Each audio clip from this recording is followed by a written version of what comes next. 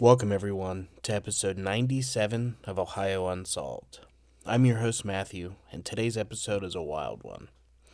Now, I do want to say happy Thanksgiving to everyone. I hope that you all had a great day with family and lots of good food. But now, let's just get into the episode. Everyone sit back, make sure to lock your doors and windows, and get ready for Ohio Unsolved.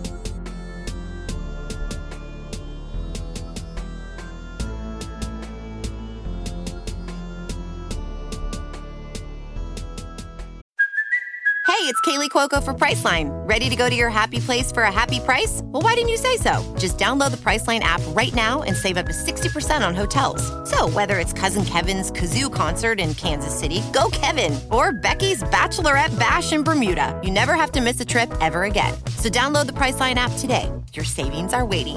Go to your happy place for a happy price. Go to your happy price, Priceline. This first story is a little graphic, so listener discretion is advised. Gary Michael Heidnik was a murderer and serial rapist who kidnapped, tortured, and raped 6 women, murdering 2 of them while holding them captive in a self-dug pit in his basement floor in Philadelphia, Pennsylvania. He was sentenced to death and executed by lethal injection in July 1999. Currently, the last prison to be executed in the state. Heidnik was one of the inspirations for Buffalo Bill, a character in the movie The Silence of the Lambs. Gary Heidnik was born on November 22, 1943, in Eastlake, Ohio, a suburb of Cleveland, to Michael and Ellen Heidnik. He had a younger brother, Terry. After their parents divorced in 1946, the Heidnik children were raised by their mother for 4 years before being placed in the care of their father and his new wife. Heidnik would later claim that he was emotionally abused by his father. He suffered a lifelong problem of bedwetting and said that his father would humiliate him by forcing him to hang his stained sheets from his bedroom window in full view of all of their neighbors. After his son's arrest, Heidnik's father denied the abuse allegations. While in school, Gary did not interact with his fellow students, and he refused to make eye contact. When a well-meaning new female student asked, "Did you get the homework done, Gary?" he yelled at her, and he told her that she was not, quote, worthy enough to talk to him. He was also teased about his oddly shaped head, which he and Terry claim was a result of a young Heidnik falling out of the tree. Nonetheless, Gary performed well academically and tested with an IQ of 148. With the encouragement of his father, a 14-year-old Heidnik enrolled in the Staunton Military Academy in Staunton, Virginia for 2 years before leaving after graduation. After another period in public high school, he dropped out and he joined the United States Army when he was 17. Gary served in the Army for 13 months. During basic training, his drill sergeant graded him as excellent. He applied for several specialist positions, including the military police, but was rejected. He was sent to San Antonio, Texas, to be trained as a medic, and did well throughout medical training. However, he did not stay in San Antonio very long and was transferred to the 46th Army Surgical Hospital in West Germany. Within weeks of his new posting in Germany, he earned his GED. In August 1962, Gary began complaining of severe headaches, dizziness, blurred vision, and nausea. A hospital neurologist diagnosed him with gastroenteritis and noted that he also displayed symptoms of mental illness, for which he was prescribed medication. In October of 1962, Gary was transferred to a military hospital in Philadelphia, where he was diagnosed with schizoid personality disorder and consequently honorably discharged from military service. Shortly after his discharge, Gary became a licensed practical nurse, and he enrolled at the University of Pennsylvania, only to drop out after a single semester. He worked at a Veterans Administration hospital in Coatesville, but he was fired for poor attendance and rude behavior towards patients. From August 1962 until his arrest in March 1987, Gary spent time in and out of psychiatric hospitals and had attempted suicide at least 13 times. In 1970, his mother, who had been diagnosed with bone cancer and was suffering the effects of alcoholism, committed suicide by drinking mercuric chloride. His brother, Terry, also spent time in a mental institution and attempted suicide multiple times. In October 1971, Gary incorporated a church called the United Church of the Ministries of God, initially with a mere 5 followers. In 1975, he opened an account under the church's name with Merrill Lynch. The initial deposit was for $1,500. Gary eventually amassed over $500,000. By 1986, the United Church of the Ministers of God was prosperous and opulent. Gary used a matrimonial service to meet his future wife, Betty Disto, with whom he corresponded by mail for 2 years before proposing to her. Betty arrived from the Philippines in September of 1985 and married Gary in Maryland the following month on October 3rd. The marriage rapidly deteriorated after she caught him in bed with a trio of other women. Throughout the course of their brief marriage, Gary forced his wife to be an onlooker while he performed intercourse with other women. Betty also accused Gary of repeatedly raping and assaulting her. With the help of the Filipino community in Philadelphia, she was able to leave Gary in January 1986. Unknown to Gary until his ex-wife requested child support payments in 1987, he had impregnated Betty during their short marriage. On September 15, 1986, she gave birth to a son, whom she named Jesse John Disto. Gary also had a child with Gail Lincow, a son named Gary Jr. The child was placed in foster care soon after his birth. Gary had a third child with another woman, and Jeanette Davidson, who was illiterate and mentally disabled. Their daughter, Maxine Davidson, was born on March 16, 1978, and immediately placed in foster care. Shortly after Maxine's birth, Gary was arrested for the kidnapping and rape of Anjanette's sister, Alberta, who had been living in an institution for the mentally disabled in Penn Township. In 1976, Gary was charged with aggravated assault and carrying an unlicensed pistol after shooting at the tenant of a house that he offered for rent, grazing the man's face. In 1978, Gary signed out Alberta Davidson, the sister of his then-girlfriend, Anjanette Davidson, from the Harrisburg State Hospital on day leave, and proceeded to imprison her in a locked storage room in his basement. After she was found and returned to the hospital, examination revealed that she had been raped and sodomized, and that she had contracted gonorrhea. Gary was arrested, charged and convicted of kidnapping, rape, unlawful restraint, false imprisonment, involuntary deviant sexual intercourse, and interfering with the custody of a committed person. The original sentence was overturned on appeal, and Gary spent 3 years of his incarceration in mental institutions prior to being released in April 1983, under the supervision of a state-sanctioned mental health program. After his wife left him in 1986, Gary was arrested again and charged with assault, indecent assault, spousal rape, and involuntary deviant sexual intercourse. On November 25, 1986, Gary abducted a 25-year-old woman named Josefina Rivera. By January 87, he had kidnapped another 4 women, whom he held captive in a pit in the basement of his house in North Philadelphia.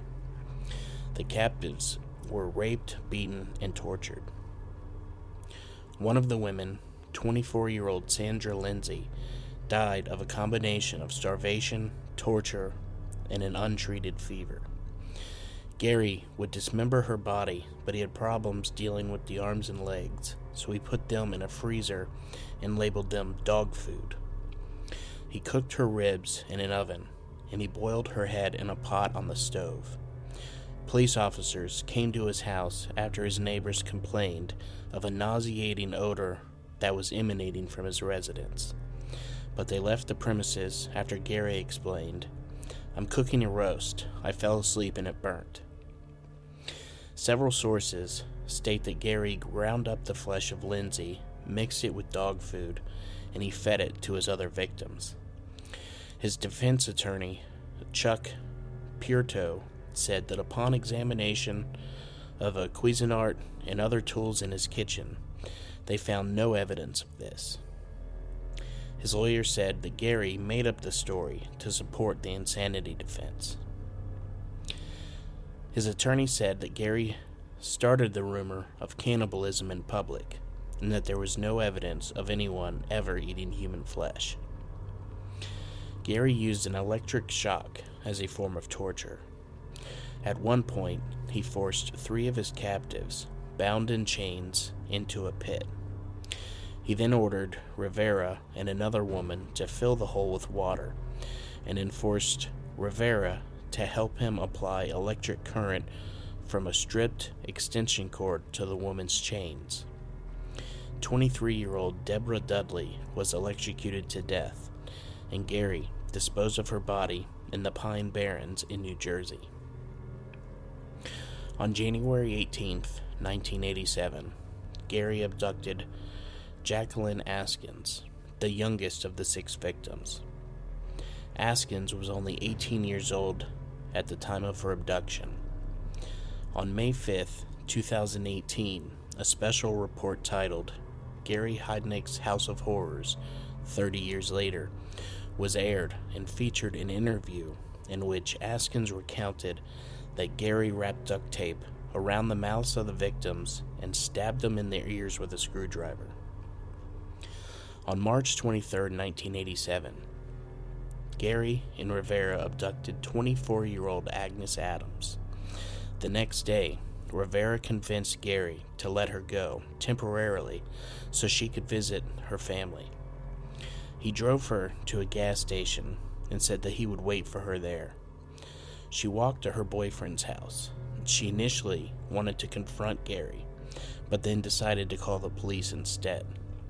The responding officers, noting chafing from the chains on her leg, went to the gas station and detained Gary. His purported best friend, Cyril Brown, was also arrested. Brown was released on a $50,000 bond and had an agreement that he would testify against Gary. In part, Brown admitted that he had witnessed Lindsay's death in the basement, and he also admitted that he had witnessed Gary's dismemberment of her body. Shortly after his arrest in April of 1987, Gary attempted to hang himself in his jail cell. At his arraignment, he claimed that the women were already in the house when he moved in. At trial, he was defended by Charles Perito, who attempted to prove that Gary was legally insane. Gary's insanity claim was successfully rebutted by the prosecution led by Charles Gallagher. The fact that he successfully amassed approximately $550,000 through his brokerage account was used to prove that he was an astute investor and therefore not insane. Testimony, which was given by his Merrill Lynch financial advisor, Robert Kirkpatrick, was also used to prove Gary's mental competence. Kirkpatrick called Gary an astute investor who knew exactly what he was doing. On July 1st, 1988, Gary was convicted of 2 counts of first-degree murder, 6 counts of kidnapping, 5 counts of rape, 4 counts of aggravated assault, and 2 counts of involuntary deviant sexual intercourse. He was sentenced to death and incarcerated at the State Correctional Institution at Pittsburgh. In January 1989, he attempted suicide with an overdose of prescribed medication. In 1997, Gary's daughter Maxine Davidson White and his ex-wife Betty Disto filed a suit in federal court in the Eastern District of Pennsylvania, in which they requested a stay of execution on the basis that Gary was not competent enough to be executed. After 2 years of legal proceedings in various courts, on July 3, 1999, the U.S. District Court for the Eastern District of Pennsylvania issued its final ruling, clearing the way for Gary's execution. Gary's last meal was 2 slices of cheese pizza and black coffee. He was executed by lethal injection on July 6, 1999, at the State Correctional Institution, Rockview, in Bellefonte, Pennsylvania, and his body was cremated. He was the last person to have been executed by the Commonwealth of Pennsylvania. He remains the third of only 3 people who have been executed in Pennsylvania since the resumption of the death penalty. The other 2 were Keith Zettelmoyer in May of 1995 and Leon Moser in August 1995.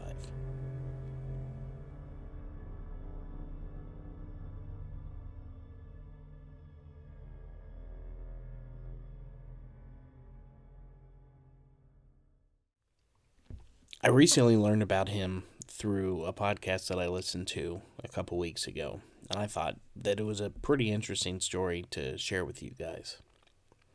But now, my next 3 stories are all Thanksgiving stories from YourGhostStories.com. So let's just get into them.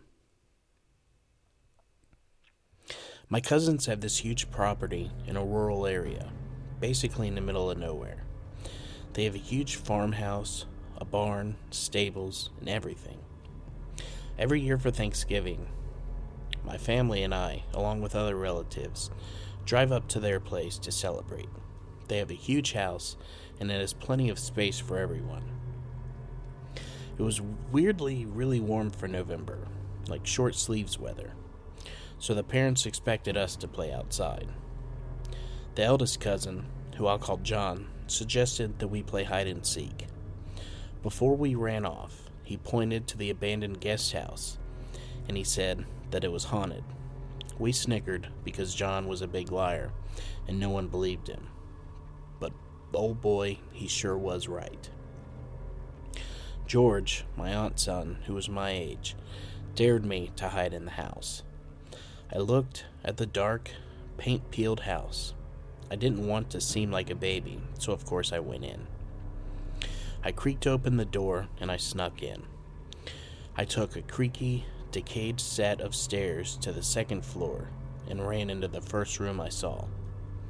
The floor was covered in some wet substance that smelled metallic, but the only thing on my mind was hide and seek. I hid in a closet and sat down. There was a black cloak hanging inside the closet, and I hid behind it. I was there for a good 15 to 20 minutes, before I heard the door downstairs creak open. A little boy giggled. I figured that it was George, but then they started going upstairs. The footsteps stopped right in front of my room. I froze, trying to stifle my laughter. But then the boy stepped in. He wasn't George. He was pale and he was covered in blood. He sat on the floor, giggling for what seemed like an hour. I couldn't look, and then it stopped. I ran out of the closet and I floored it downstairs. I ran inside where my parents were about to call the police, and I spilled everything. John gave me a look like, "I told you not to," he said. Turns out the same thing happened to him when he was little.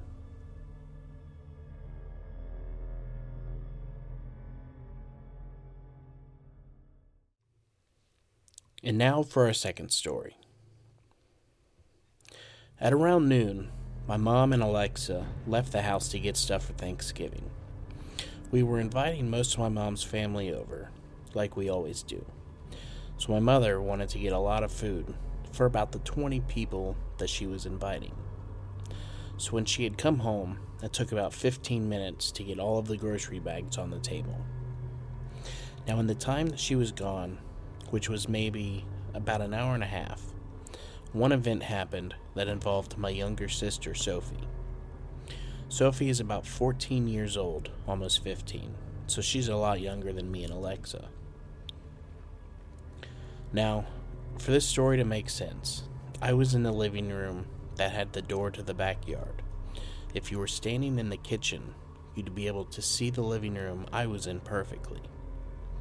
Now, the steps to the upstairs were right by the front door, so when you'd walk in, on your right would be the steps. In front of you would be a bathroom. On the left, in the entrance to the living room. And on the left would be the second living room. As I was just sitting in the living room, I noticed a red crayon rolling on the ground and right to my foot. As it stopped rolling, I heard a girl yell for me from upstairs, possibly around 10 years old. I thought it was Sophia, even though she said that she was going outside. But maybe she snuck back in the house without me knowing. Besides, she was the only other girl in the house, so it made sense at the time for the voice to belong to her. So I got up and I headed to the stairs. As I reached the first step, I froze. The same red crayon was there, just lying on the first step. I ran back to the living room where I found the red crayon rolling on the floor. It was gone. I ran back to the stairs, and the crayon had moved to the second step. I heard the same voice call for me from upstairs. Just then, the back door opened, and Sophia walked in, and this is what we said. "Sophia, what's wrong?" "Me. Are you playing a trick on me with this red crayon?" "Sophia, no, I wasn't even in the house this entire time." I froze to clear myself up. Obviously, something in this house is playing a trick on me, but I didn't know what it was. That night, I had a dream that I was looking at the crayon, and out of nowhere, it moved to the next step twice. This happened every night until the night it made its way all the way up the stairs. All of a sudden, things went dark, and I heard a girl in the same voice that had been calling my name say, "I'm coming for you, so you better watch out." I swear I could have seen the smallest outline of a girl just sitting there on the top step. Ever since this happened, I've been doing loads of research, but I could barely find anything to help my experience. Although I happened to come across some urban legends and creepypastas, but nothing about a little girl, considerably a ghost. Now, I'm obviously not going to jump to any conclusion yet. I want to find more information on this before I even insist to jump to conclusions. Most likely, I'll try looking up a history of the house. I'll keep you guys updated if I can. I hope that you enjoyed this odd story.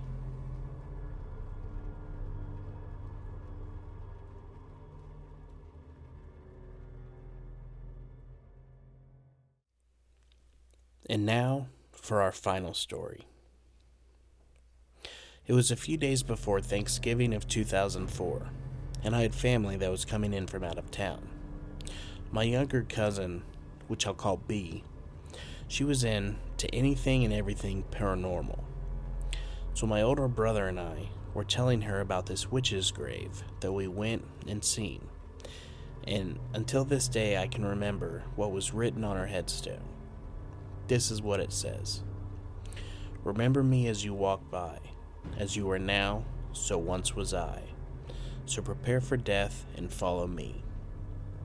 Well, she wanted to go and see the grave and trace it, so my older brother, my uncle, and my identical cousins all went to show her and my uncle the grave. Well, my twin cousins decided that they were going to dance on her grave, despite what anyone said to them. Nothing happened that first night. About a week after they left, I kept seeing this dark figure in the doorway of my bedroom. He was tall, and he was darker than dark. My mom had also seen him in our driveway by the gate. Her bedroom was by the living room, and from her room you can see everything. From then on, strange things had happened, but I would like to know if he was just giving us a warning or if they made him mad. Because about a month into our new year, my uncle was diagnosed with lung cancer. He never smoked a day in his life because he was allergic to cigarette smoke. And then soon after that, my stepdad had a mild stroke. I moved out of the house and they were telling me how the keys would just fly off the wall and land in the middle of the living room. When my son, he was newborn at the time, went and stayed with them, he would stare at the attic door as if he was waiting for someone to come down from up there, and he would cry if he was left alone. Well, to skip a few years down, my mom had a horrible stroke while living there, and she is now paralyzed on the right side of her body. And she and my stepdad are divorced as well. I was just curious as to if anyone had anything similar to them happen, or maybe they might know what is causing my family and I such turmoil.